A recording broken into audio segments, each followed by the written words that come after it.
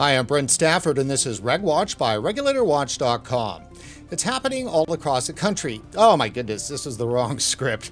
Public health officials and anti-vaping pressure groups and the tobacco control mafia, but I repeat myself, refuse to recognize they have pushed past the limits of sanity in a deranged effort to prevent teens from vaping.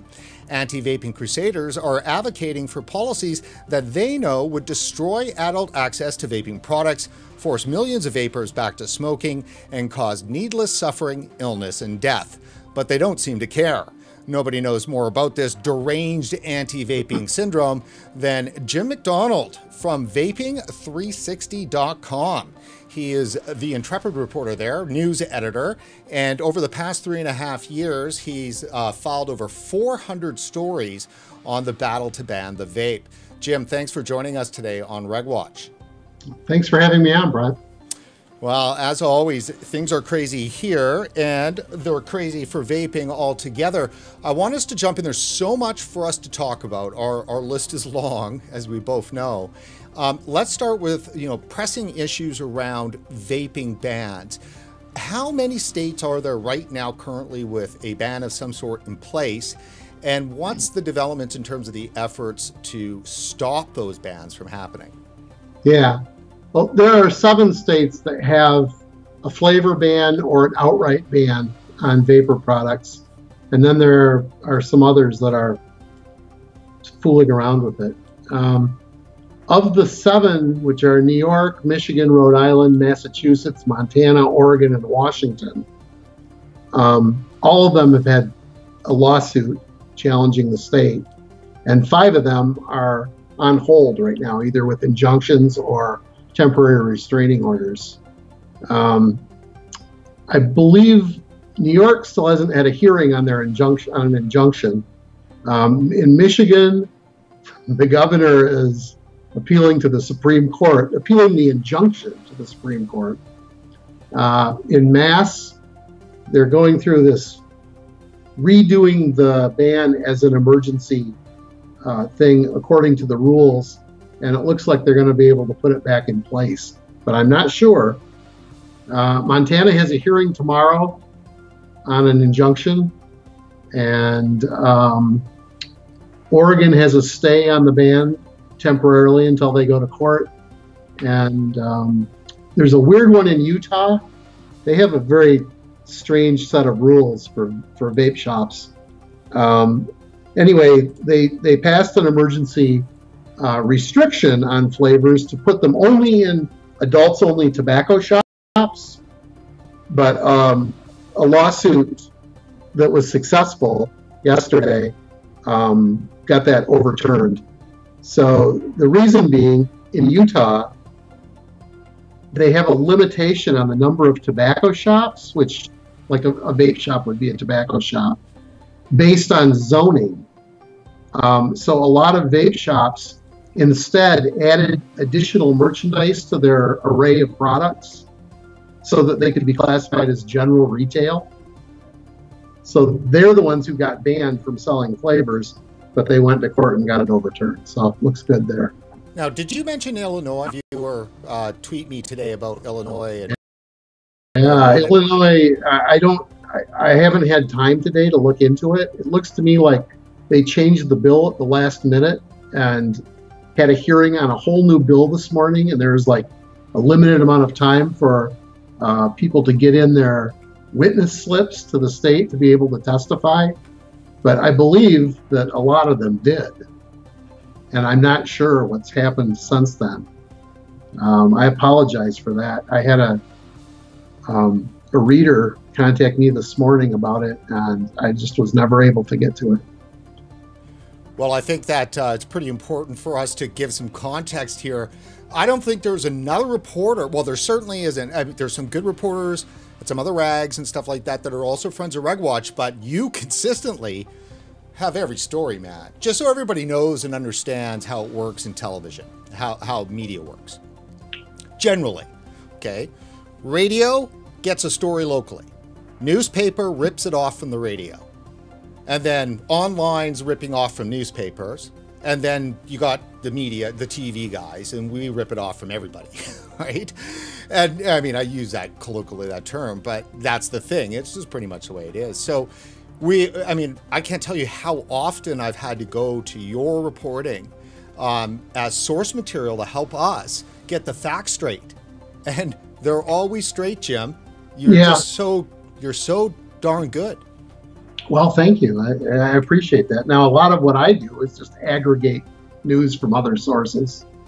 But I don't do it until I double check that the stuff's right. So I don't just make things up, that's for sure. That's probably the best thing you can say about my writing. So you're not CNN? No comment. All right. So look, thanks. We're going to get to more of the bans. I'm certain. And as we were talking about the other issues, the bans just keep coming up. But let's pop over to vaping360.com for those people who have no idea what we're talking about. You're crazy. You need to get over here. It's a great site. And, you know, as you say in the banners, the site says 40 million smokers and vaping enthusiasts reached since 2015. They're global, based out of Europe, right? Germany. Sure. And then obviously with a huge presence in the U.S. And if they got the standard vaping stuff and fare, as you're looking to be an enthusiast. On the news side, though, that's why I'm here lots.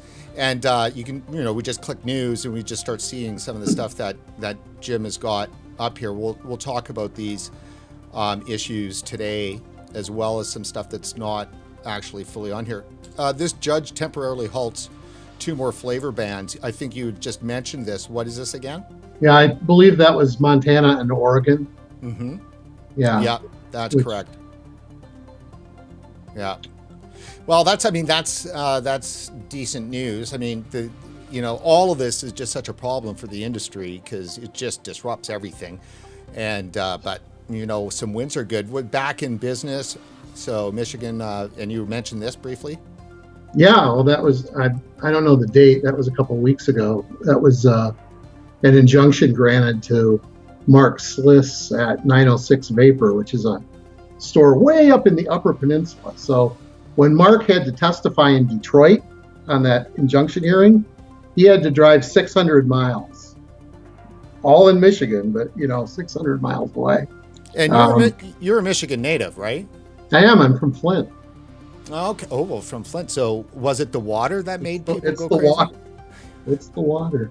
Well, I do have a serious question about this. Why in Michigan? Why? Why the water? No. Why? Oh. Why the crazy lunatic? I won't use the P word. I won't use the P word very much if I possibly can during this show today, in deference to the fact that you are... So let's talk about that briefly here. Governor Whitmer was the most conservative of the 3 Democratic candidates in the primary last year. Mm-hmm. There was one actual true progressive who did not get the nomination. Whitmer is a very middle-of-the-road, Clinton-esque Democrat. There's nothing wildly left-wing about her. However, I think she wanted to make a name for herself within the party. She saw this easy issue that was like, it looks like a slam dunk to a politician. You've got all these, crazy suburban parents, all up in arms about this. And then you've got, a bunch of dirty ex-smokers on the other side. It looks like an easy win. And, we're making it pretty hard for her. A quick, easy way to make some social capital. Absolutely. Do you think then that maybe some of these loudest, it's a preening kind of a thing. There's a social preening of some sort. The way that she acted and how she spoke in her affect the day that she dropped this, and she was the first one. We're talking about the day after Labor Day, so they were working on it right at the end of summer. I mean, this was a calculated, targeted ban that she had to have had support from. I mean, Truth, Campaign for Tobacco-Free Kids. It's all the stuff out of the governor's office on this is just copy pasted from Tobacco-Free Kids. it's the worst kind of simplistic big tobacco versus children stuff. And that's all it really is, isn't it? That's all it is. And that's, if they don't have that, they don't have an argument, and they don't really have an argument. So what do you mean by that, Jim? Well, I mean, if you can't say that it's big tobacco versus children, or something equally simplistic white, then it becomes a pretty nuanced argument. Like what the judge heard in the injunction hearing was not so easy to figure out. So, I mean, she granted the injunction saying that the vapor businesses have a high likelihood of winning because it looks like they'll prove their case. And their case is there was no emergency because the state knew about the emergency over a year before it declared an emergency. And it's just a fact. And I don't know how they're going to get around that. Yeah, and they can't rely on the lung illness much longer, can they? Well, in Michigan, they didn't rely on that. They totally based it on the epidemic of adolescent vaping. Right. So that was smart on their part. If they had hung it on the lung illness, it would be much harder. And some of the other states have done that. Yeah, and regardless of whether or not they put it actually in the executive order, you know, legally as a justification, it was tied to the whole, you know, public panic around it. So I think, yeah, definitely. I mean, I did notice that out of Michigan is like they used it in the PR, but were very specific to make sure that it wasn't a part of the legal justification. That's right. Yeah. Now in Massachusetts and Oregon, they hung it completely on the lung illnesses. Maybe that was a large part of the justification. And in Oregon, the injunction just threw out the nicotine half of the ban. It left the ban on flavored and adulterated cannabis oil in place. Right. I'm just checking right now here to make sure that we're having no problems with our stream. And I'm just going to do that and looking to see here how our fine kids are going to get some feedback, video feedback here. In a second. CDC sucks. That I can agree with. If it wasn't for the CDC, the American flavor bans would not be lifted. What? I'm not sure I understand that one, though. All right. Good work. Oh, it looks like we're competing with Dimmy right now. Uh-oh. Yeah, that's unplanned and a bad strategy on my part. But all right, so yeah, let's get into this. Let's get into this. I mean, how vicious have the tobacco anti-vaping mafia being here? I mean, obviously it's coordinated. I've heard. You know, the bans, you mean? Yeah, the bans and just everything. I mean, right, I just want to throw this out just as an overall question before we jump into the CDC and talk about what they're specifically doing. But we had Michelle Minton on back in January of this year with a bombshell story, which we titled Collusion. And it was about her great report that she had. So, you know, she clearly was linking the ties on state and federal level. What did you think of that? How is that operating in this process? Things come at vapors so fast, and there can't be a quicker moving story than this one that I could see. And it's hard to maintain a even keel with it, but it was just January. That, you know, we were having this conversation. It was only 13 months ago that is when the epidemic of teen vaping was announced. And that was contrived. Oh, yeah. Well, it's all coordinated out of the same offices. So, I mean, you know, even before Michelle Minton's report, I talk a lot, several times a week with Amelia Howard, who is, you know, done much of the same research as part of her dissertation. And you can see the messaging evolve over time, and it goes from one organization. They all come out with the same thing at the same time. So it's very clearly coming from a few central locations, and it's Campaign for Tobacco-Free Kids. It's the American Academy of Pediatrics. It's the American Heart Association. And these are the people, and by the way, these people are all on each other's boards. It's not even a secret. They just get together and come up with it. And they've been managing the messaging on anti-smoking stuff for 20 years. Vaping just naturally fell into that.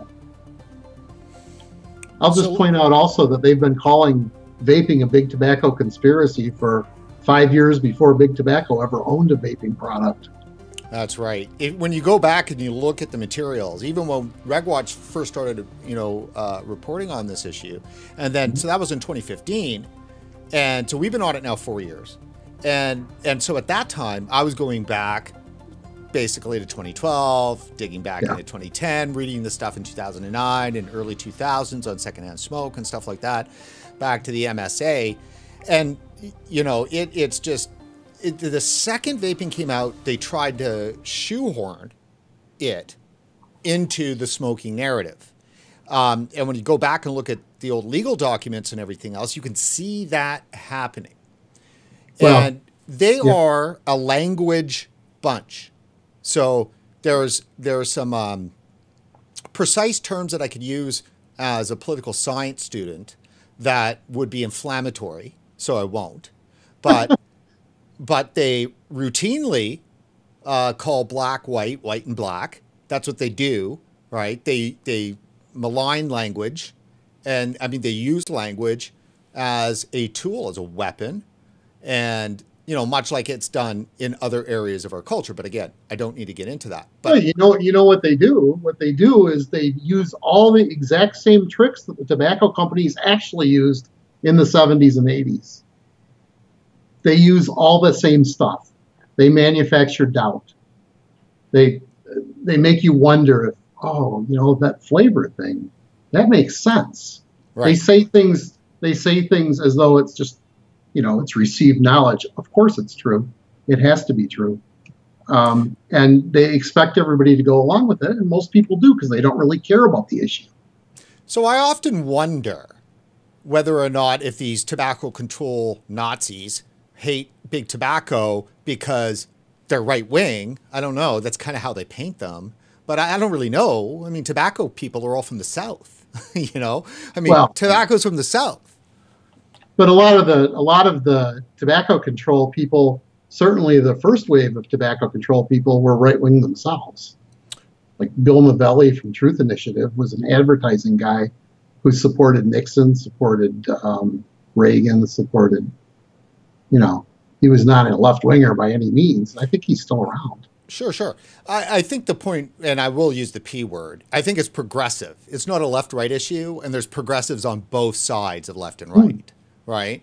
You can be a progressive right-winger, and you can be a progressive left-winger, right? So it's not a matter of actual pure lefty. I think some pure lefties out there probably are aghast at what's going on. For one, a lot of them smoke or did smoke. And most of them, are quite happy being left alone to put stuff in their body. You got to really be a nanny stater, kind of a person, which is, the administrative state kind of progressive. But I don't see any. I don't think. To me, I'm as somebody on the left, I don't see any natural reason that people on the left should embrace the kind of top-down control that tobacco control people want for public health. I don't see that it's a natural connection. And I hate to see Democrats writ large accepting that as though that's the way it is, that's what we do. How do you explain 13 senators, all from the Democratic side, badgering the FDA with letter after letter after letter after letter after letter after letter? How do somebody who's got insight and been covering this? I'm not making excuses for them. I'm saying I hate to see it. Right. I don't have a good explanation for it, except that there are a couple. Well, first of all, the ones who've been around for a while were part of the tobacco wars. You know, people like Durbin and Schumer and Blumenthal were actually around for the master settlement. They've been around for a long time. A lot of them were in on negotiations for the Tobacco Control Act. By the way, we should mention for people who aren't, really experts on this or want to know more, that the master settlement agreement, which was 1998, I believe. Yes. Matthew Myers from Campaign for Tobacco-Free Kids, which didn't exist at the time, was brought in to help negotiate that. And he was friends with Mitch Zeller, who at the time, I'm not even going to tell you where they all worked at the time because I'll get it mixed up. And then 10 years later, or a little under 10 years later, Matthew Myers wrote the Tobacco Control Act along with lawyers from Philip Morris, Altria. This is a guy who has more power in Washington than just about anybody in the health field. To me, it looks like public health has been captured by tobacco control in Washington. That's a pretty strong statement. There is certainly enough money involved to make that happen. Would you not agree? There's a lot of money, but I think a lot of it just comes from personal power accrued by Myers through the work he's done over the 20 years and the connections he has. Right. Again, he and Mitch Zeller have been together doing stuff in the tobacco space for over 20 years. So there is truly a tobacco control mafia. There is, and Matthew Myers is the Don. I guess Zeller is, I don't know what Zeller, I guess he's Santino. So they are so there is a, just so I can tweak you for sure and a good 3/4 of my audience, right? So you're telling me there's a tobacco control deep state. Yeah, I would never say that. But that's what it is. It's deep state is administrative. Well, the thing is, it's not that deep. It's right. Anybody can see it if they just look. Well, it's the same thing. It's the same thing with the security side of it too, pretty much. I mean, if you read Michelle Minton's report, which we're talking about the same one, it's like 40 or 50 pages long. Yeah, that's right. She spells it all out. All the connections are right there, and you can just draw lines between them. Right. Well, and you can find that on our website. Just search for collusion, and it'll pop up. It was a great video. Michelle's awesome. We actually had her live on the day President Trump announced his wonderful piece of potential action that he's going to take. So let's keep going here on the kind of the nitty gritty on CDC. I'm happy that we got into some of the politics side of this right now, because very few people out there have an idea of how to comment. Other guests that we've had on who may have a position, they are invested in one side of the advocacy debate, or either way, or they're going to be facing government, or they do have to face government and negotiate. So they're able to give some comments, but they aren't able to kind of go over too far. I'll go too far. Yeah, well, that's what I'm hoping. I'm just kind of sliding. I'm sliding you there. Not nudging. I don't want to use nudge because that's nanny state nudging, right? Well, nudging is what the nice nannies do. Right. Because if this was anything, it's definitely not nudging. We're talking about yanking people's liberty from them, ripping their liberty from them, and forcing them in agony to make a decision on whether or not to go back to smoking. It is disgusting. How can public health be doing this? Which thing are you talking about? I'm talking about, in general, 100% across the board. There isn't, I mean, whether it's the public health agencies. They want you to think that it's, who would you rather sacrifice, a bunch of smokers or children? That's how they do it. They say, we would like you to be able to not smoke, but it's so much more important that we don't addict a generation to nicotine. So that's why nicotine, Jim? Well, because that's the only thing in vaping they can find to definitely put their finger on that has some effect. So you notice that there was never any discussion of nicotine when it was just anti-smoking. Nobody cared about nicotine. Give me a break. It's nothing. But nicotine has been built up since the Tobacco Control Act, since the FDA Center for Tobacco Products began in 2009, and which is the same time that the FDA was seizing vaping products coming over from China and saying they were unregulated drug delivery devices. As soon as the Center for Tobacco Products formed, they shifted, and of course they lost in court to NJOY, to Sotera. They shifted to regulating as a tobacco product. And that's when nicotine became a thing, because there was just nothing else they could put their finger on to I think, to slam vaping over. Yeah, and I think actually even more than just vaping, I think that actually it became, when they got to the position in their battle with tobacco, big tobacco, there became a moment that it became clear that the that the companies willing to lie on, under oath about the addictive nature of nicotine, that opened that door for them. They were pushing for that door to open. They saw that as a way that they'd be able to achieve what they wanted to achieve, which was well, they're a mafia, right? So, they had to get control of tobacco. And so they did that with the nicotine, because they did some demonization of nicotine in the 1980s and stuff like that. But it really, as you said, even when it came to, all the stop smoking messages and stuff, had nothing to do with nicotine. It didn't take off until vaping. And you'll notice that the whole thing about the, nicotine damaging adolescent brain development, that's very recent.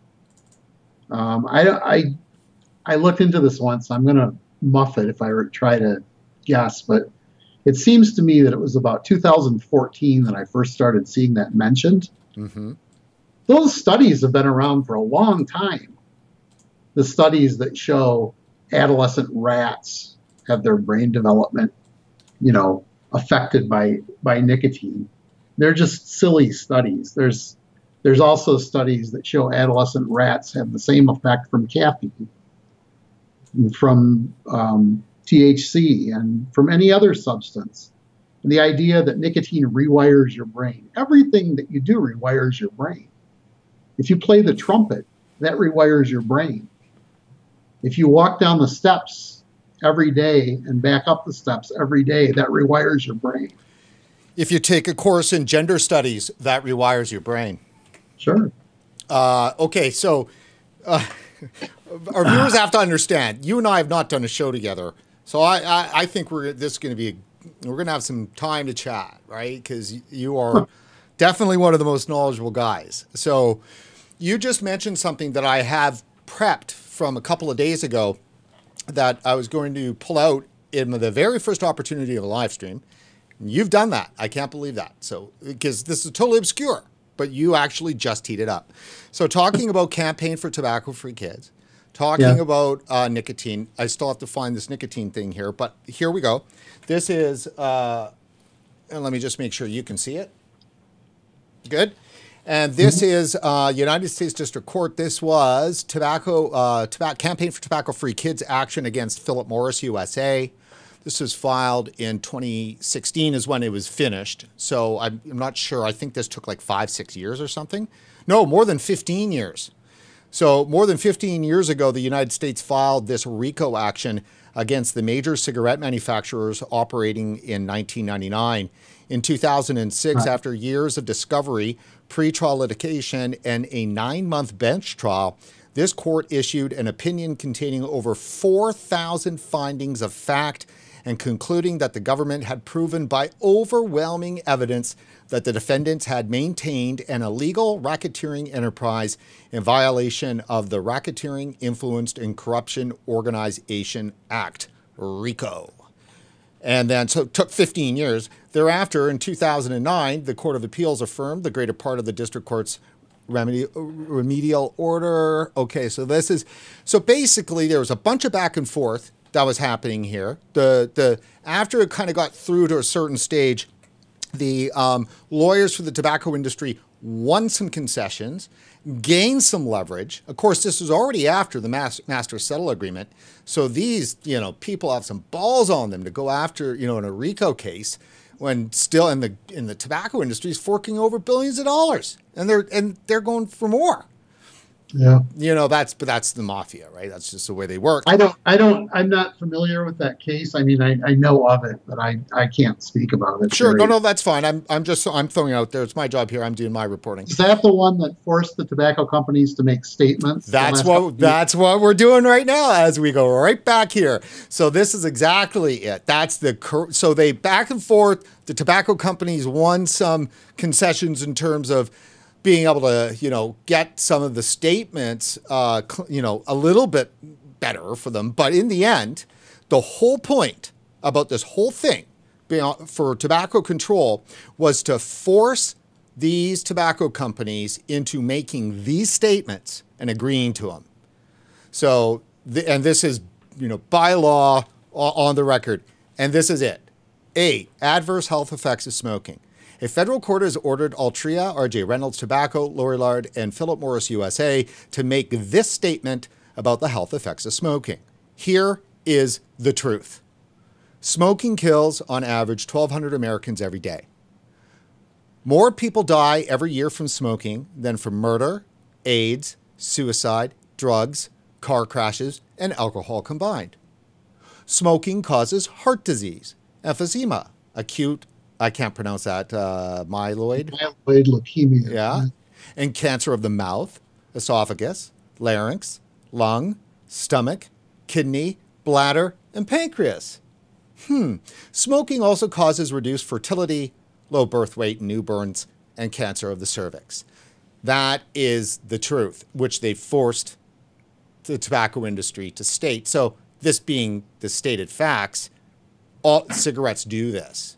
Right now, okay. So before we continue on, they forgot yellow teeth and wrinkles. Yeah, well, so the key thing about this, and every vapor should understand this, is that this is the kind of thing. I'm going to put my advocacy hat on for a second. News cap off.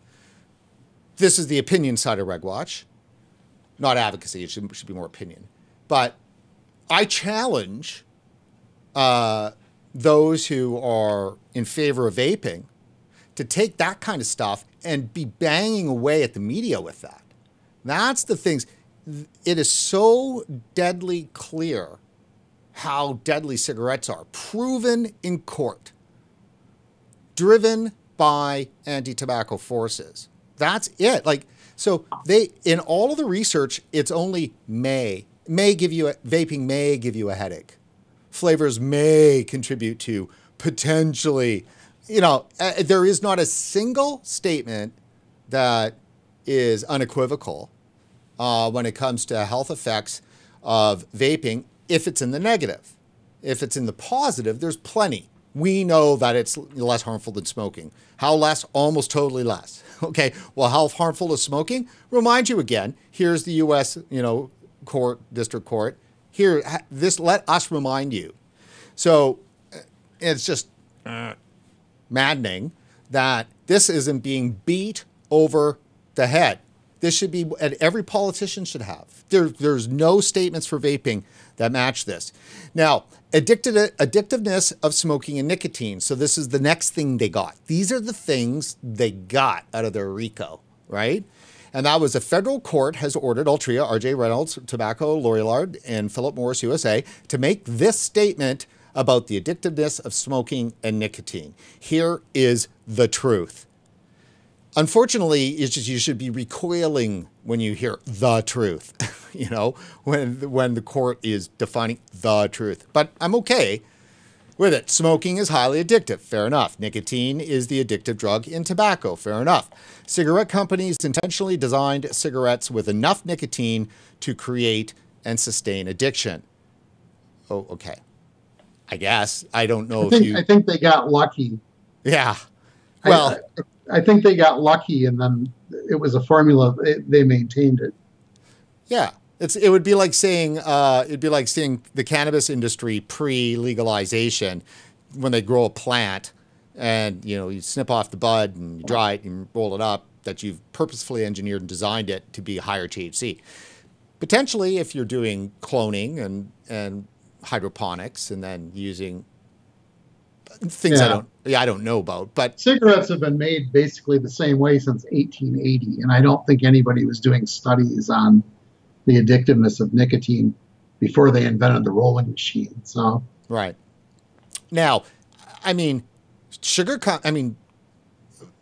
if you're a legal product and the thing that's the ingredient in it, that is something that is what is being desired, right? And you improve that product, there's nothing malicious there. Well, now there are some examples of the tobacco companies doing stuff to make cigarettes more addictive. They did add various flavoring elements to them. Now, I'm not talking about characterizing flavors, but background flavors to make them more palatable. The cigarette tobacco is cured in different ways than cigar or pipe tobacco, so it can be inhaled deeply. And in the 50s, or maybe it might have been the early 60s, Philip Morris started adding ammonia to Marlboro cigarettes, which really hypes the delivery to the brain. So they did do stuff to make cigarettes more addictive. But I think they were already addictive. Well, I think they were already addictive. And let me just say that. God bless them for improving their product. I want all products that are legal to be constantly going under improvement. So I know that the big frustration here is that you're banning vaping in a maniacal, total public panic that is just beyond all proportions. And yet cigarettes are legal. And I mean, the dissonance there is just beyond belief. Like, I mean, it just makes you want to throw up. Well, cigarettes are legal by law. So the Tobacco Control Act grandfathers cigarettes. They are, unless Congress changes the Tobacco Control Act, cigarettes are going to be around forever. Yeah. Yeah. And it looks like they're going to have a lot more business too. So let's go back to this. It's not so addictiveness of smoking and nicotine. Again, these are the statements that after a 15-year legal process, a battle, Campaign for Tobacco-Free Kids and the pressure groups forced through the RICO to have the industry admit this and that it's not easy to quit. Fair enough, right? It's not easy. See, all of these points that are being made here, I've gone through like these 4,000 points of fact are in this other document that I have here, which is the statement of facts. And you can just see them methodically going through. They need this, it's not easy to quit, because they actually make the argument about smoking that people have lost their agency. Smoking is so powerful.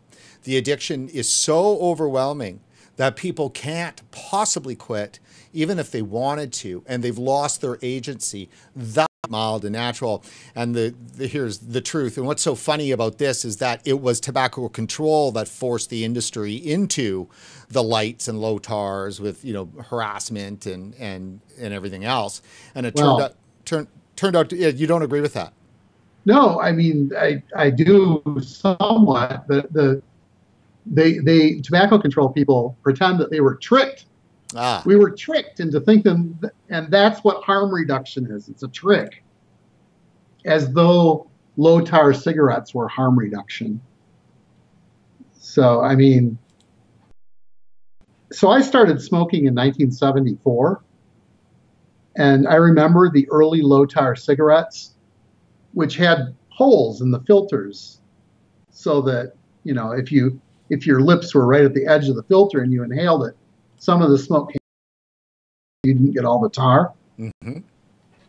And you know how the tobacco companies test the products. They use smoking machines that grabbed the filters and left the holes exposed, so that a lot of smoke was coming out of the holes, and it registered at a lower tar level than it would have otherwise.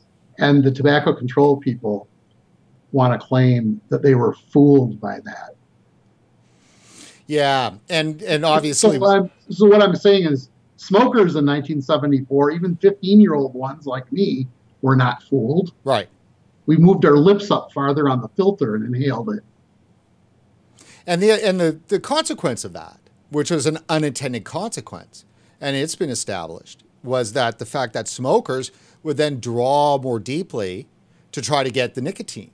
And that was causing, increased, cancer risk and lung disease risk from having to do that. And so that was an unintended consequence.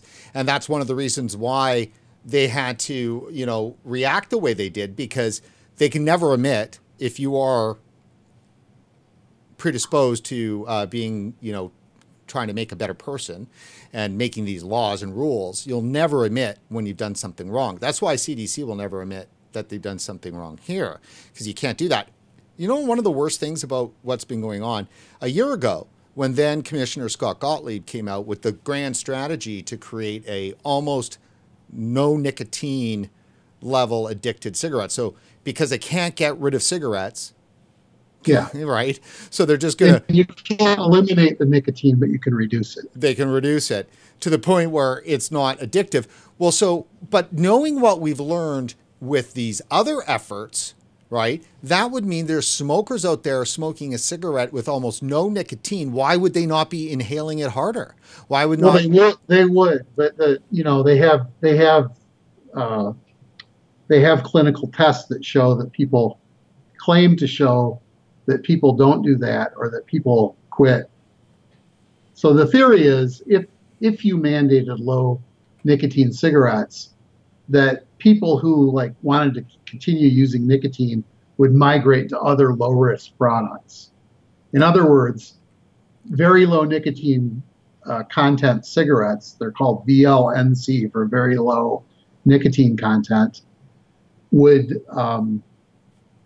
be a product forced on the market that nobody would want, and people would switch to other things instead. And there is actually a company, a publicly traded company, that has a modified risk application into the FDA for VLNC cigarettes. That's 22nd Century, the company. So low tar cigarettes and light cigarettes were a trick by the tobacco companies, but these ultra low tar and nicotine cigarettes, not tar, I'm sorry, ultra low nicotine cigarettes are a tobacco control trick. And it's just ridiculous. It's maddening. That's there's no doubt it's maddening. Okay, so just jumping quickly, because I want to make sure that we finish this off, because we did end up getting here. So the other one's statements of fact that they forced the industry to make was that they obviously, again, some more about the manipulation. Now, the adverse health effects of exposure to secondhand smoke, they really needed this, because they knew what we didn't at the time, was that the vast majority of the research on secondhand smoke is garbage. And it's the secondhand smoke that allowed them to really remove the liberties for people to smoke. Adverse health effects to exposure to secondhand smoke. And that here is the truth.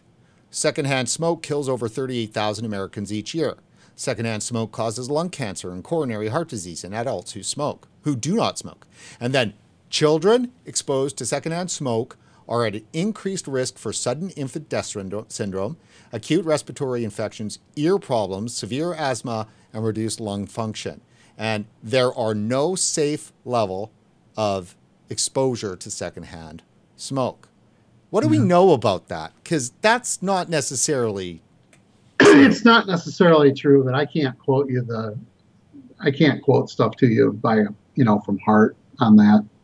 I just don't know it that well. There's one interesting thing on that page that you were just showing that I think is worth pointing out. Go back up a little bit. There we go. The federal court ordered Altria, R.J. Reynolds, Lorillard, and Philip Morris USA to make the statement. By the time this case was settled, Lorillard had been bought by R.J. Reynolds, and R.J. Reynolds had been bought by British American Tobacco. And that's all because of the Tobacco Control Act, which forced the companies to consolidate, and the two big American companies, Reynolds and Altria, to just take over everything. The reason they're happy to sign on to stuff like this, I mean, screw it. They're in control. They have a duopoly within the United States that just can't be beat. They'll sign anything. They don't care. They've only gotten more powerful and more rich since the Tobacco Control Act.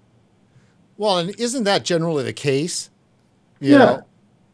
Yeah, I mean, it's if it's done right, the corporations, they all, it's funny. Yeah, I'm going to say this from the left issue. Okay, the left always says, they use this term when it comes to regulations. They call it, regulatory capture. And that's the regulatory agency gets captured by the corporations that they're regulating, and when the money comes in and everything else. No, regulatory capture is literally when the agency and the regulatory infrastructure captures the corporation and they work together in a symbiotic relationship. There's a word for corporations and the government working together. Yes, it's called fascism. That's correct. But when you have one of the two major tobacco companies advocating for and writing the legislation to regulate itself, the other one, by the way, Reynolds objected to it. They did not advocate for it. But once they got into it, I don't think they complained too much. It's an incredible thing.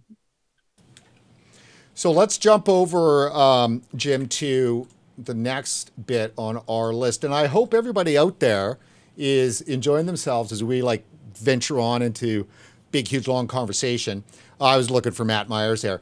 Before we totally do that, let's just take a quick moment and pop over to our regulatorwatch.com, actually our support.regulatorwatch.com website, and encourage all of you guys out there. I know it's tough for everybody out there. The industry's hurt. RegWatch needs your help, though, too, because we can't produce this content without your help. And there's more that we can do, and we definitely can do that. We just need your support. So please head over to support.regulatorwatch.com and consider a one-time donation or monthly contribution. And let's just give a shout out here to some fantastic people. I've still got to get the individual people who have helped out and contributed onto the page. So again, this episode is brought to you by FlavourArt, which without FlavourArt and Sean Casey, we wouldn't be around at all. And this is 4 years now. And it breaks my heart. His company makes the flavors. And every time we're talking flavor ban, and I mean, it's just brutal. I mean, they're flavors. How can they be evil? That's all I could say. And of course, some of our other great supporters here, also on the Canadian side, as some of our US viewers won't know these companies, but Stealth and Premium Labs, fantastic. And then our monthly rock stars, and we've got a couple of new ones, but again, Flavor Crafters, long time been with us. Wendy from Stinky Canucks, Starlight Vapor, VapeMe.net, New Beginnings. They're out of Eastern Canada, just from out of nowhere. I got to hang out with people from the Eastern Canada more. Valhun Vapes, Vape Nation just came on. Brent Perry, he's been a supporter over the years and called up a couple of days ago and says, how can I help? And that's the kind of conversation we need. And Sean over at Creative Clouds, and then, oh, and Tim from Troposphere in the US. Fantastic. And so these guys are great companies that have been with us and are past supporters. So please do consider going to support.regulatorwatch.com and kicking in a few bucks. You know, we'll get you up on our monthly rock stars here for $100 a month. And if you can kick in more around 250, 500, we'll get you in one of the videos as one of our supporters. The monthly support is really the key thing for us right now. Awesome. So, okay. So let's just hop into your piece here. It's the first one in the post links I sent you. And so this is a story that Jim has published today, CDC update. And why don't I just let you get on with that? How many people got sick? How many have died so far? What's the update? It's all in the headline. Of course 34 dead, 0 answers. I mean, what's going on is the CDC says that this might be slowing down or leveling off anyway at this point. In the last week, there have only been 125 new cases, which is much less than recent weeks. And that's good news. That's true. The CDC is also finally admitting that in the vast majority of cases that they've studied, the victims admit to using THC products. How long did that take? Oh, well, Lord, about 2 months. For 2 months, there's been these contaminated cartridges out there. Yeah. And the CDC, is it accurate to say, has sponsored confusion on this issue? They still are. They're still saying that it's e-cigarettes or vaping. So I wrote this maybe a month ago, and I'm going by memory, but I think what I said was it's pretty simple. People who vape cannabis don't call their product e-cigarettes. So they think everything's okay, and people who vape nicotine are going back to cigarettes because of this messaging. So they're hurting both groups, and they're killing one of them. And it's all because of their language, and that all comes from the CDC's Office on Smoking and Health, specifically Brian King. So right before we get there, I just want to make sure that we hammer this home in a definitive way. I'm going to ask you a question and get your answer. So do you believe, based on your reporting, that CDC, by their actions, inactions, or confusing language, has caused some of these deaths? Mm-hmm.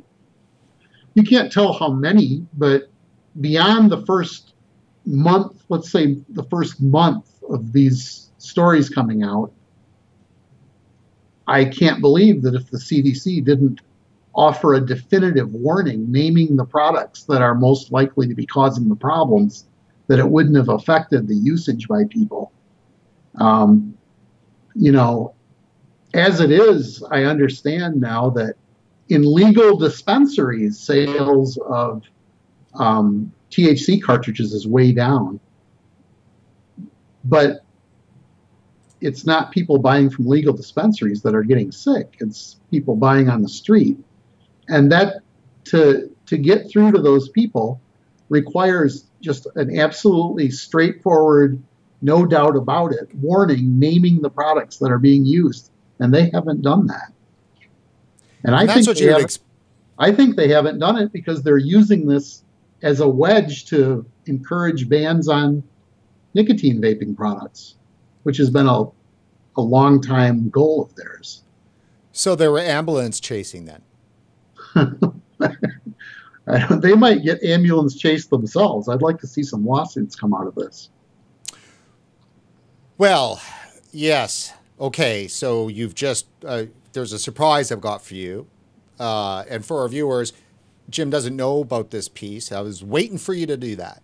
So the lawsuits, though, about vaping-related lung illness, when we've been thinking about, okay, there should be, you know, class action lawsuits when vapors go back to smoking.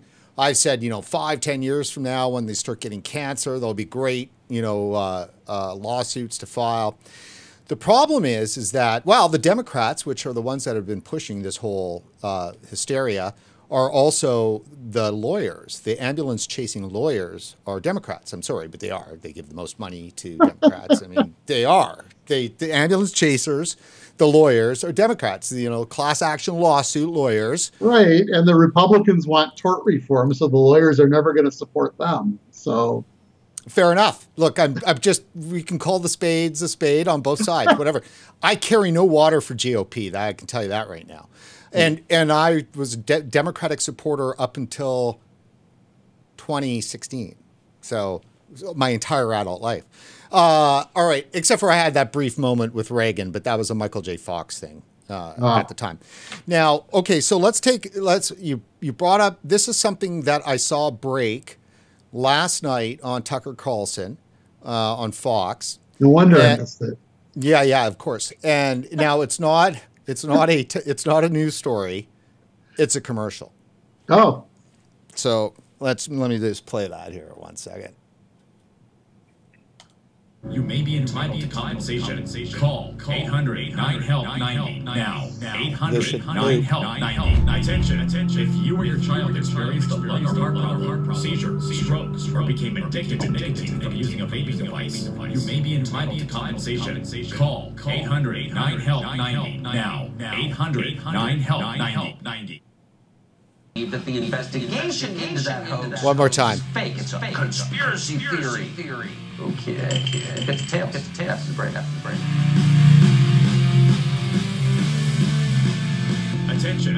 If you or your child experienced a lung or heart seizure, stroke, or became addicted to nicotine from using a vaping device, you may be entitled to compensation. Call 800-9-HELP-90 now. 800-9-HELP-90. Attention. All right. Their models are not even inhaling, so yeah, they have too much to worry about. So national calls out now from the class action lawyers to get people to call in who, you know, have experienced damage from that's vaping. Been going on for over a year. Has it? Yeah, mostly Juul. They really want, you know. Oh, I've seen the Juul ones. Yeah, and I've seen that. Tons of Juul lawsuits. Yes, I've seen, of course. But that was just something that was wide open. That was vaping related injury, right?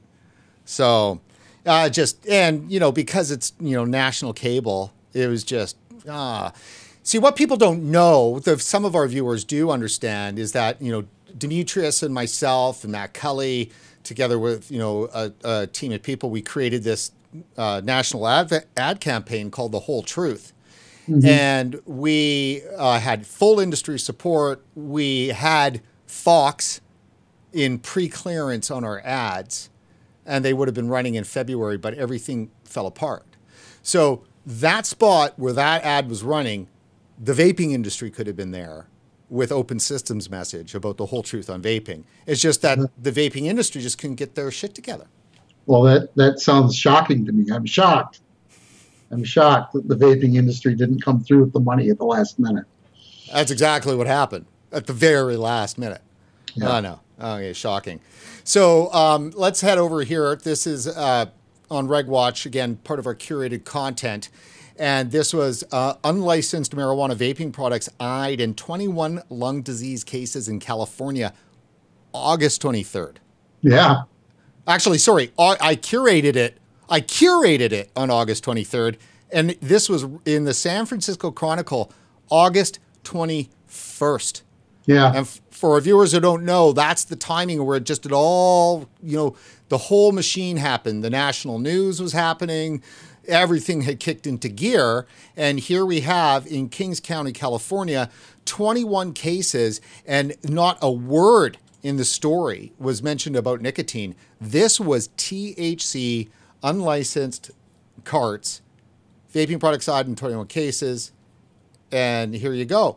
Yeah. And sorry, I've reached my limit here of articles. That's why it's curated.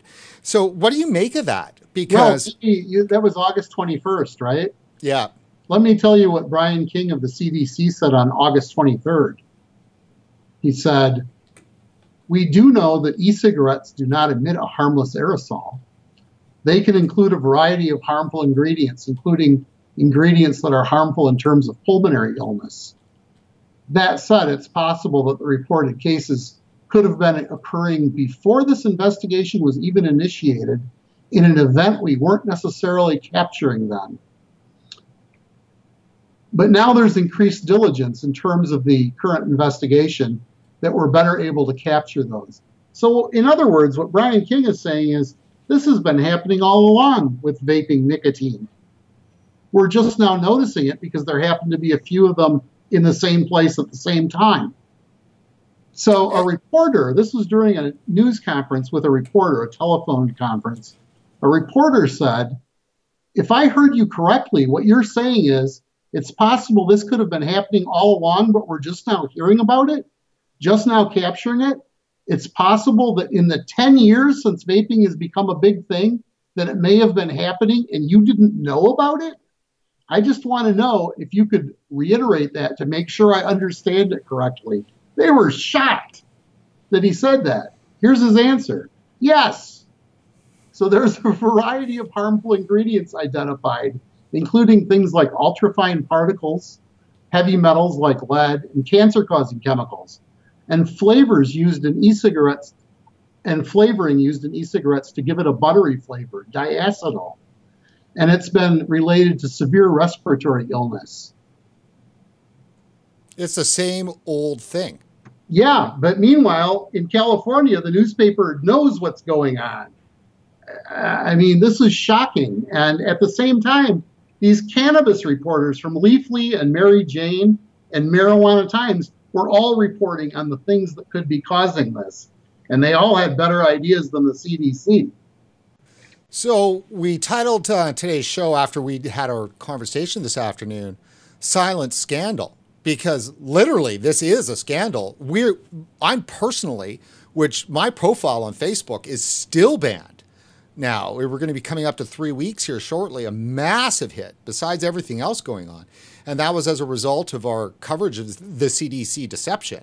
And we outright, say the CDC's got blood on their hands. So, I mean, I sure do. I mean, this is not a secret. It's been going on in plain sight for 2 months now. Michael Siegel's been blogging about this almost every day for 2 months now, telling the same story over and over and over again. It's just absolutely unacceptable. It's horrifying, and it needs to be, people's heads need to roll for this. This is craziness. How does that get achieved? Well, I have no idea. Yeah, as a true good reporter. That's it.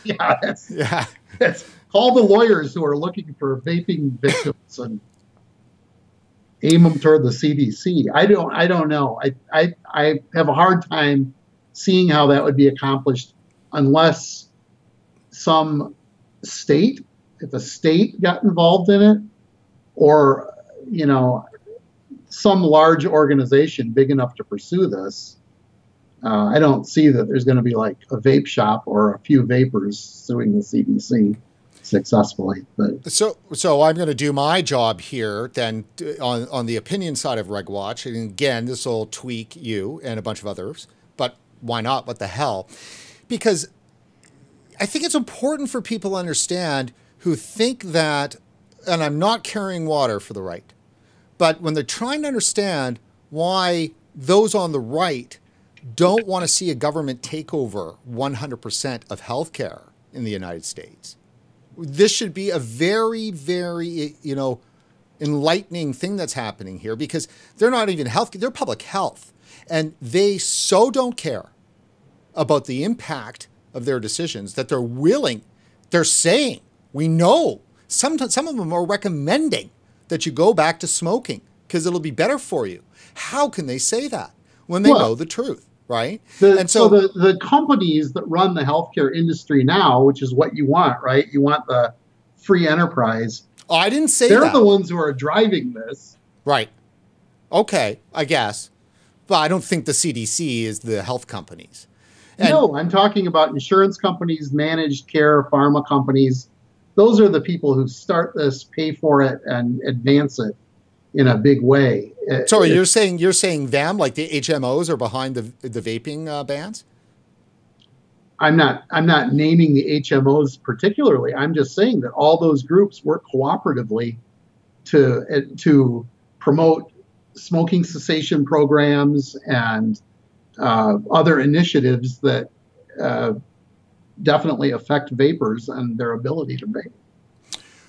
So fair enough. I think the argument here is being as if, health insurance companies, they spend their life reducing their risk. And so that means telling people what to do or removing their insurance. That's just what insurance companies do. So regardless. And then, corporations that are involved in the healthcare system are trying to reduce costs. So anything that's a risk, it's the same thing. They want to reduce that cost. So that's, nobody's saying that the government shouldn't be strong and involved in healthcare. I'm just pointing out that government is 100% fallible. Real human beings, sure, of course. Real human beings can make decisions to kill people based on their choice of what's the right thing to do. Protect kids, kill adult smokers. I don't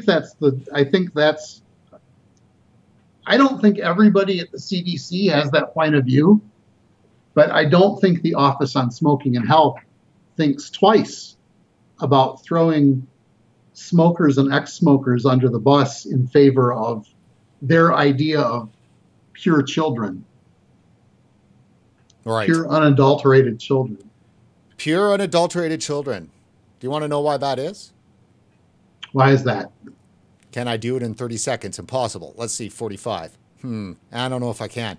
But, well, look, if you are of the Rousseauian kind, Jean-Jacques Rousseau, and you believe all humans are born good, you also believe that the truest, purest virtue is in the young, right? In the newborn, really. Every moment that a human being is alive, they become more corrupted. So, and culture and society does that, right? So they need to keep the kids as pure as possible, right? Because it's inside them that they can achieve virtue. Virtue is within the children. So, yeah. But anyhow, okay, so let's jump over to here because this is the next thing. And this was the NPR piece from from the weekend, I guess it was. When did it come out? Oh, this is an awful article.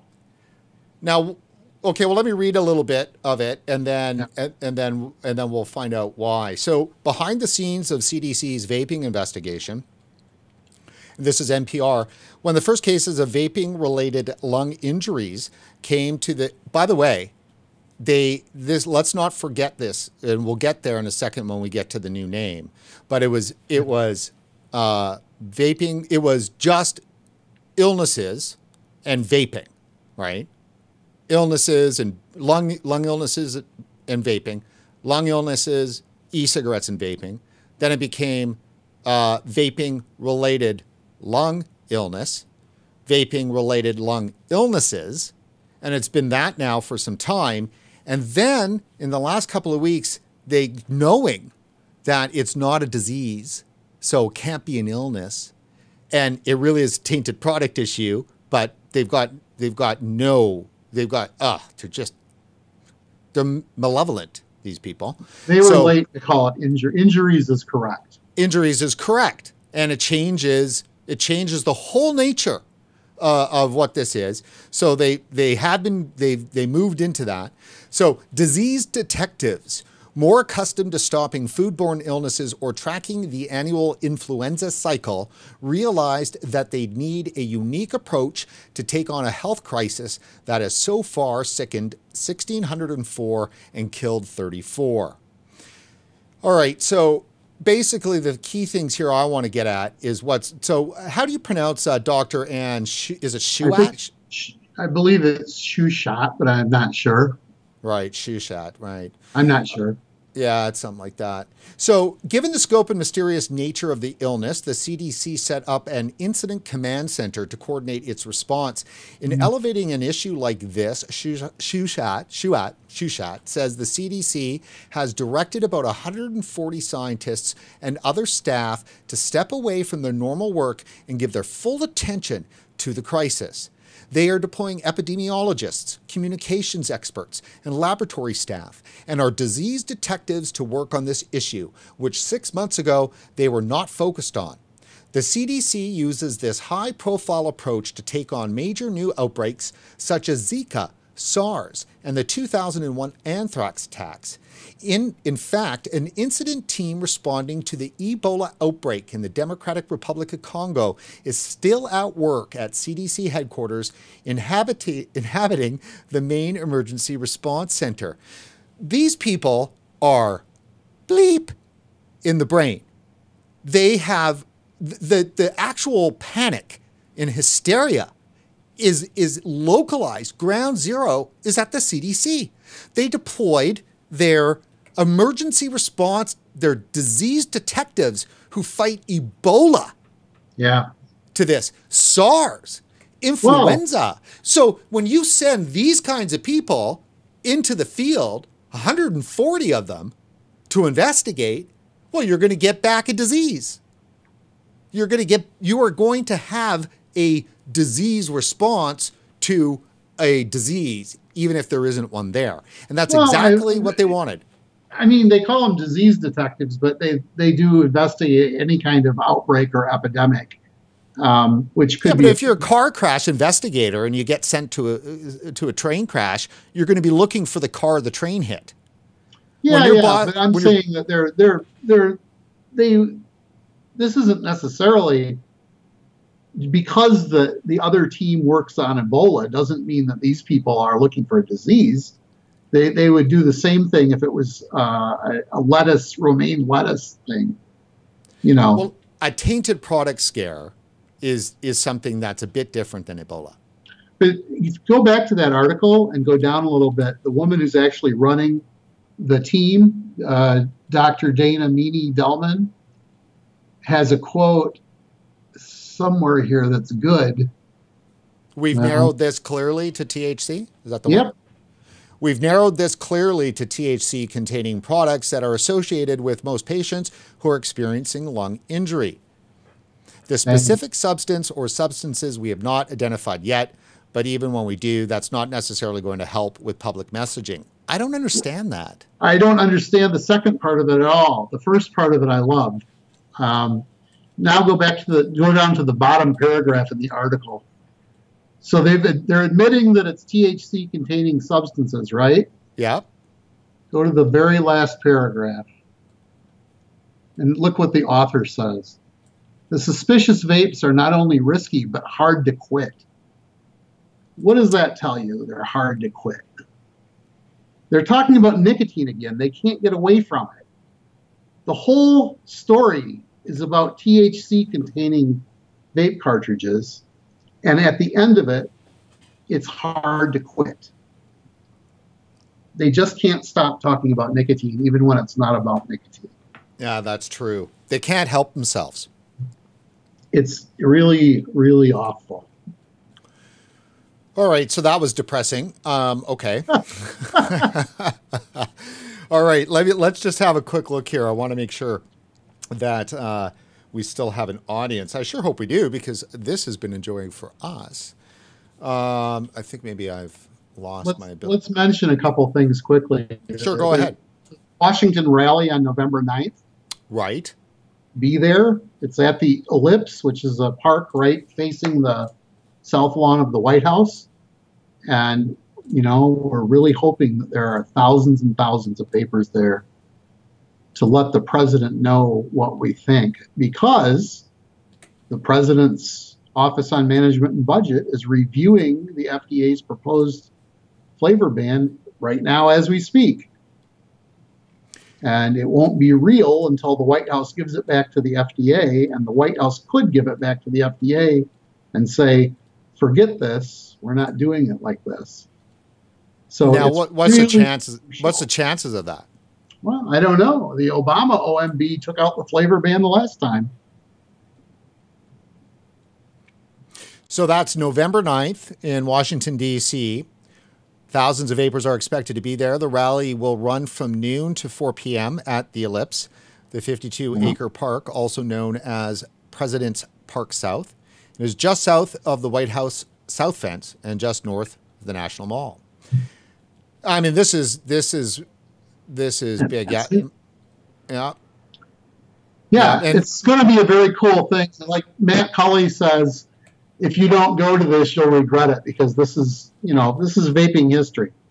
This is, I can't think of a good equivalent for this actually in the world of vaping. It's really something that if you can possibly go, you should go. And this is definitely it. I'm just waiting to hear back from Matt. I was on his show a couple of weeks back. Tristan is definitely going to be on our show next Tuesday is the plan, and with Matt. And we're going to do a pre-rally show and just talk about what's going to happen, what's going on, the issues, what they're hoping to achieve, that kind of thing. And then actually day of the show, we are planning to be live. We're trying to find a couple of vapers that are good with their cell phone and want to be correspondents for us. And we'll grab some live footage and, bring it back here into the studio and go live. So for those who can't make it, they can tune into RegWatch. So I'll have more details on that when we sort that out. But for sure, next Tuesday, we'll be doing a piece. You were mentioning the president. What is your take on it? I'm just going to go back here to, we prepared some slides. So there was a new pro-vaping commercial, this piece that you did on October 17th. Now, there's been another one since then. Right. So let's just play this because, not everybody has seen all this stuff. So I got to make sure I switch over to the different one. Here we go. Okay.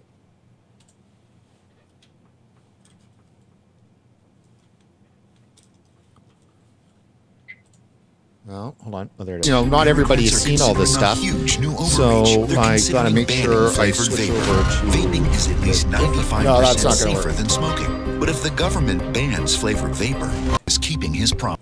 President Trump is keeping his promises. His new executive orders require government agencies follow the law. Not everybody has seen all this stuff. So yeah, that's not going to work. I think they get the idea. Yeah, I had that working a lot better a little while ago. That was that audio issue I was right before we went to air on. Yeah. But how come that's happening? And, when things happen like that, things happen like that.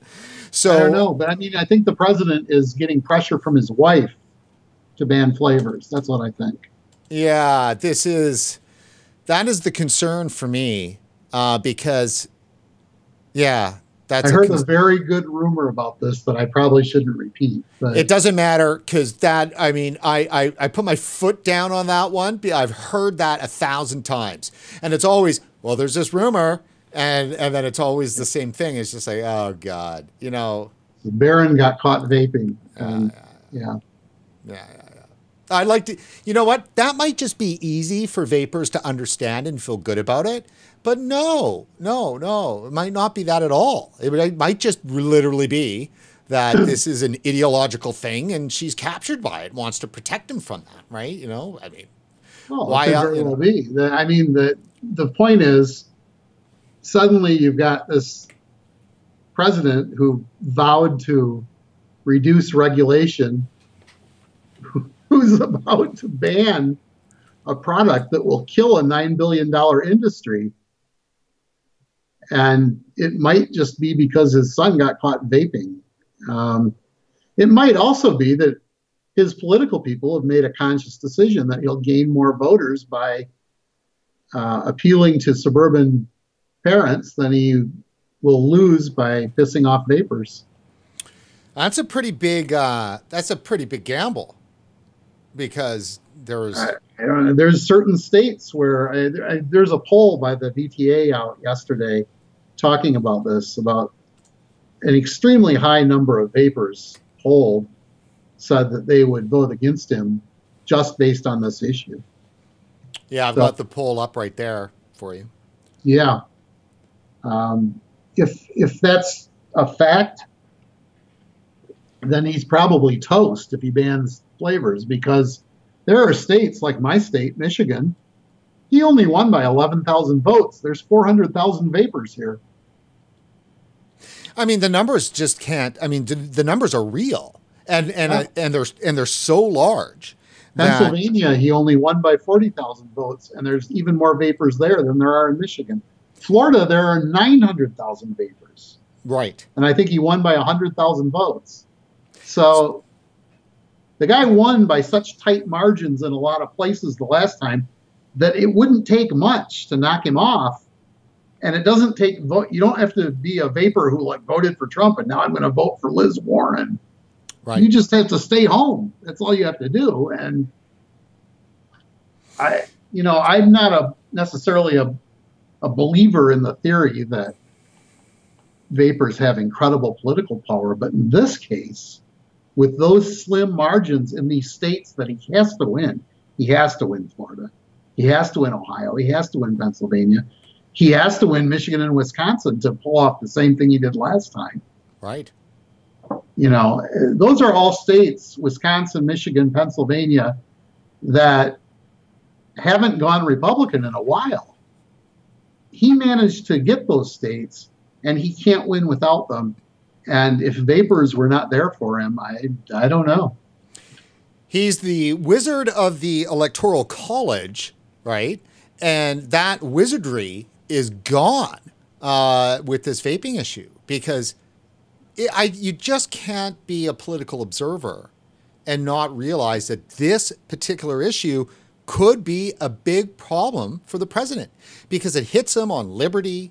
It hits him on business, because we've got thousands and thousands of small businesses. It hits him on that. It hits him on regulation, because he's the deregulating president, not the regulating president. So it hits him on that. And then he's siding with his enemies on everything else. The one thing about Trump that you can give him is he takes a look around and he sees all the people that are screaming and going crazy on issues. And he goes, well, what other issues are they screaming and going crazy over? And then he recognizes those and he puts them all together and he goes, okay, they're all the enemy. And then that's what he calls them. That's in every single one of his stump speeches and everything else.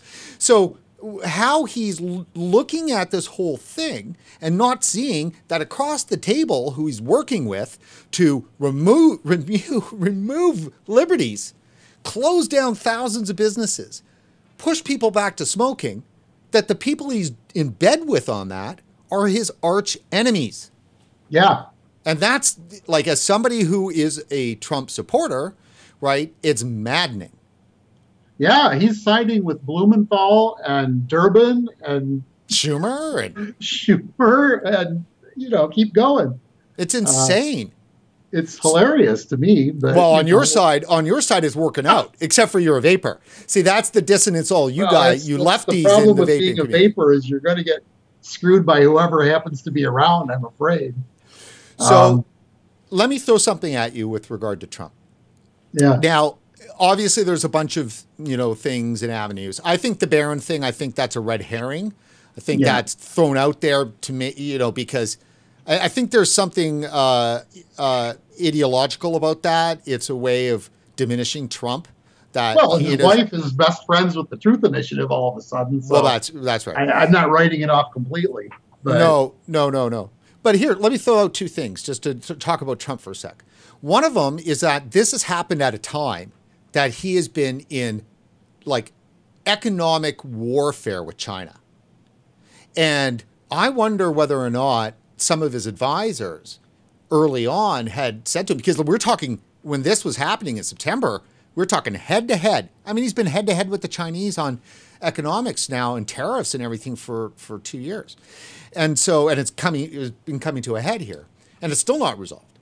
And then because there's always been, tobacco control has always used China as an enemy, as a demonized country with regard to vaping. It's always been, since I've been covering this thing, been the e-liquid coming from China.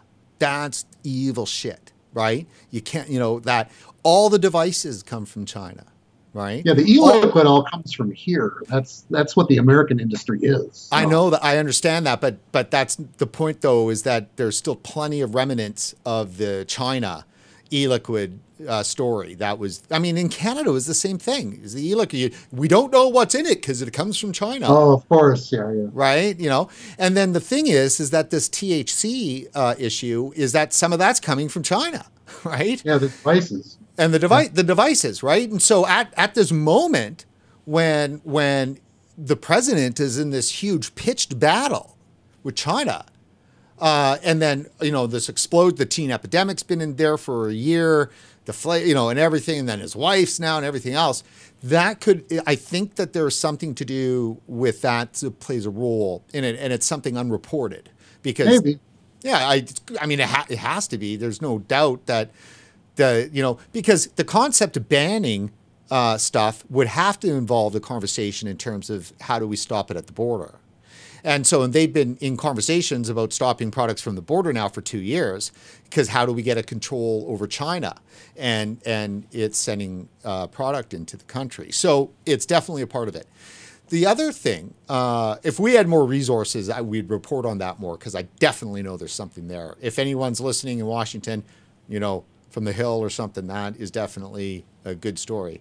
It's not page 1 or anything, but we'll just get it from Canada. Yeah. The other one that I wanted to mention about Trump was that undiscussed is that his brother died of alcohol. Trump is a lifelong anti-smoker, anti-drinker. Right. And he watched his brother die from alcohol, and you can bet he was smoking, right? Yeah. So and then how many people has Trump known over the years, being, construction boss, developer guy? How many of the workers, because I've been saying to myself, doesn't Trump understand that it's his people, his construction worker people, that smoke the most, the firefighters and the cops and all these years? And then I thought about it, I go, well, yeah, maybe he does know that. Maybe he has seen so many people die and get sick and COPD and all that kind of stuff. And then his brother, that he's just got that in his mind, it's just like, maybe he's got that thing. Like, we just can't let anyone have any nicotine. I've seen what that happens, And if he thinks in his mind nicotine is a gateway drug to alcohol, to everything else. Who knows what's in his mind, but I can tell you this. If you don't know anything about this topic, and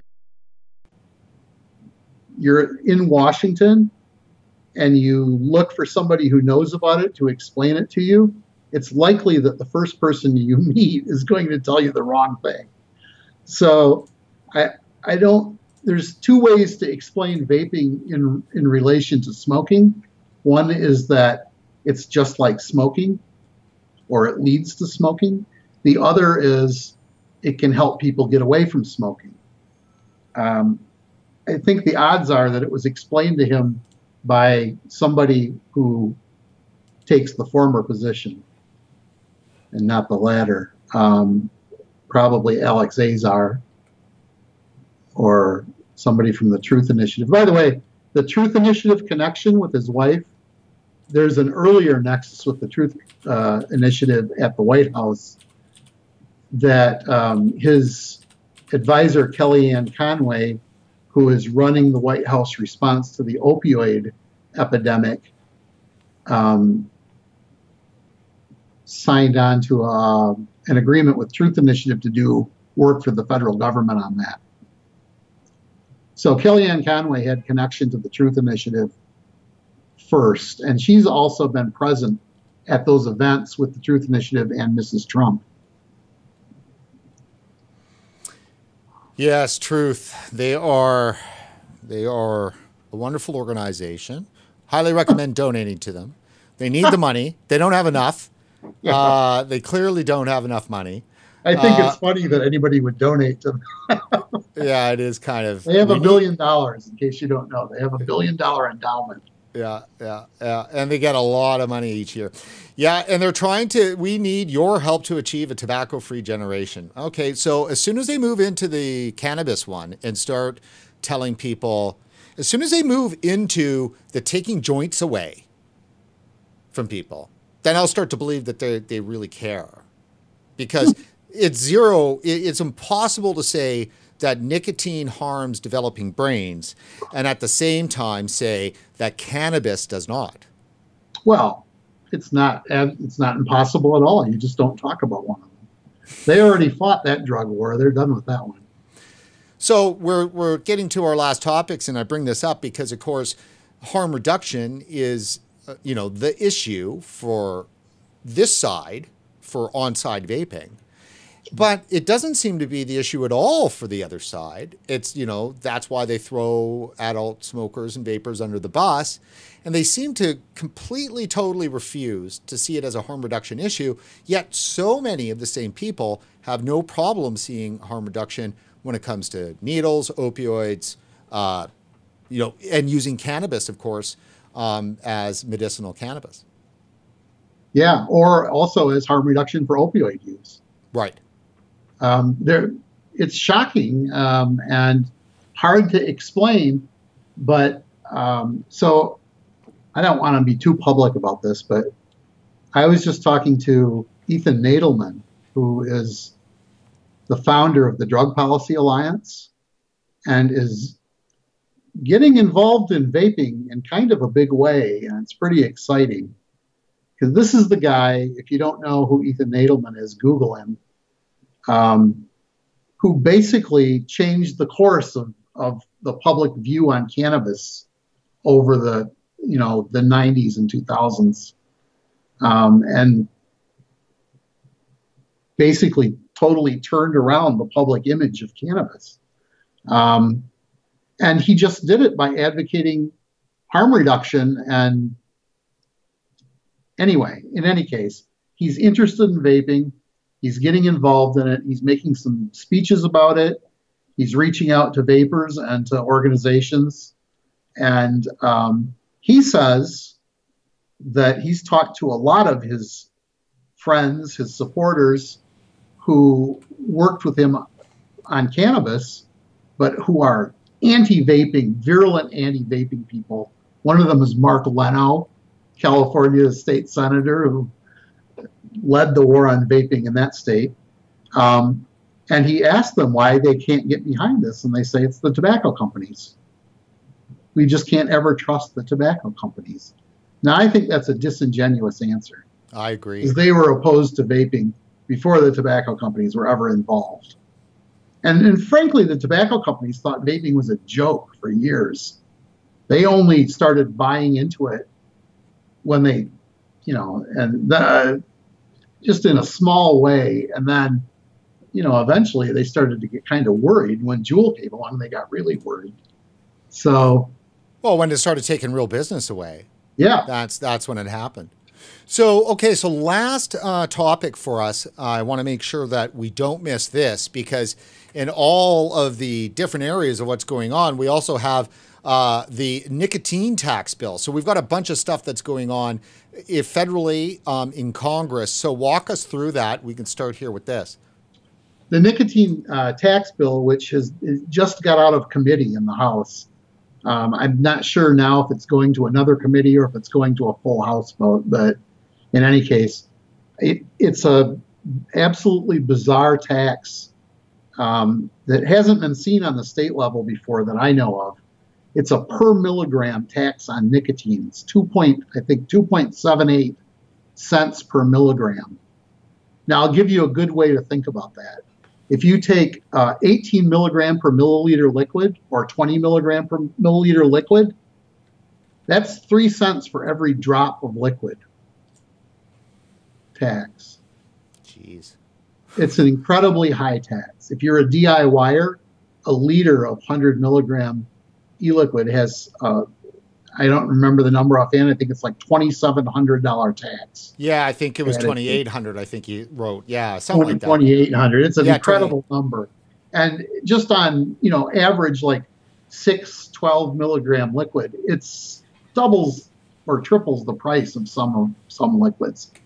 It's an outrageous tax that would absolutely destroy the vape shops. So where are we with that then in the process? Is there, okay, it's come out of committee. What does that mean? What does that mean?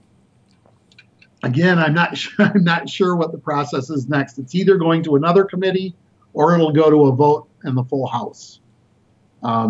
Another bill just got voted out of the full House yesterday, and that's the bill that bans shipping via the United States Postal Service, and it also requires signature on delivery with apparently some other service because the post office won't be carrying it anymore.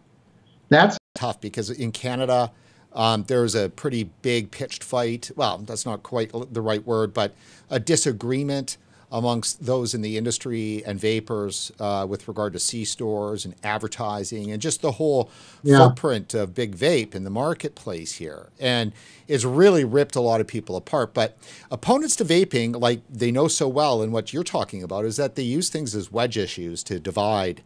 And so a lot of, okay, online sales, some people start advocating for that. And that's not good. And same thing with the nicotine limit. There are people who say, oh, yeah, we can go along with that. Nobody needs more higher than 20 milligram. Well, I think some people do. And I don't, but that doesn't mean that the next guy doesn't. And I think the idea, and that bill is, where are we with that one? It's the it was just introduced. It hasn't even been heard in committee yet. So yeah, that's not from our links, Jim. I just grabbed it from the news section on Vaping 360. And that's, again, let's remind everybody, vaping360.com. That definitely it's our resource here for everything tonight. So I like how they called it the End Ends Act. Oh, good Lord. Unbelievable. Yeah. The balls on these people. That's, by the way, that was introduced by the Illinois representative, Krishnamurthy, who is also the chairman of that subcommittee where they had a couple of hearings recently, including the one where the Juul founder testified. World's worst witness. Yeah. Well, I have to on behalf of all of the viewers out there and readers and vapers that come across your work or don't even know about it, allow me to thank you for having to cover this every day, every minute, and to such an extent. God, I don't know how you do it. Well, I take a lot of drugs. All right. Well, hey, it's all right. Can I get a little shout out here to CASA, by the way? Sure. I'm a board member of CASA, and I don't usually talk about CASA and Vaping 360 together because one doesn't affect the other. They're totally separate, and anyway. But I am a board member of CASA. CASA does hard work to let vapers know when something is happening and when they need to respond to it. And, if you can support CASA, that would be great. And they've got a email newsletter and stuff like that? They have a weekly email that is like a roundup of the weekly events. And lots of resources on the website, although they may not be so easy to find. But the people who've been around CASA for a long time are people who've been involved with vaping since the very beginning. And in fact, the original CASA board were all people who were on ECF and met, in a forum discussion. These are old school vapers who know their stuff and know the law. There are a couple lawyers on the board. And you all know Alex Clark, who's the CEO of CASA. Nobody works harder on vaping issues than Alex Clark does. Well, and I mean, I agree. There's not enough great advocates out there that are, there's plenty of people fighting for vaping. There's no doubt. So on that note, we'll do a quick wrap here right now. Again, my last thing that I have to say is please go to support.regulatorwatch.com. We definitely could use your help. Join these great companies that have come on board in this is the post-apocalypse version of our supporters. And there's a lot we can do together. and we hope that you come on board. Plus, we've also just started our Facebook group, which is for supporters only, where we can chit-chat around, and you can reach me directly with story ideas and stuff like that. So just head over to support.regulatorwatch.com and sign up. So, Jim, thank you so much for coming on the show. I'll give you a last word here. It's completely yours. Oh, I don't know what else to say. Thank you for having me on the show. Not so much thanks for dragging me down all these political rabbit holes, but I mean, I don't really have anything in particular to tell people, but you know, keep doing what you're doing. The excitement we've seen among vapers in the last couple of months since the White House announced their intention to ban flavors, especially, has been white hot.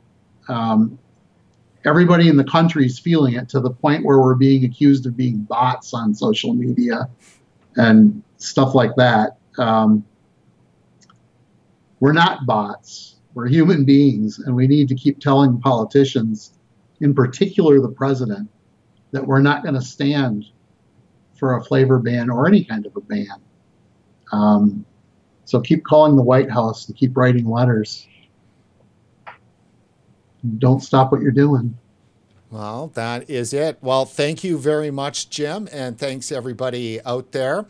This is it for RegWatch Live. If you can, please go to support.regulatorwatch.com. And before you head out, please like us on Facebook, and don't forget to follow us on Twitter. And that's it from Vancouver. Vape 'em if you got 'em.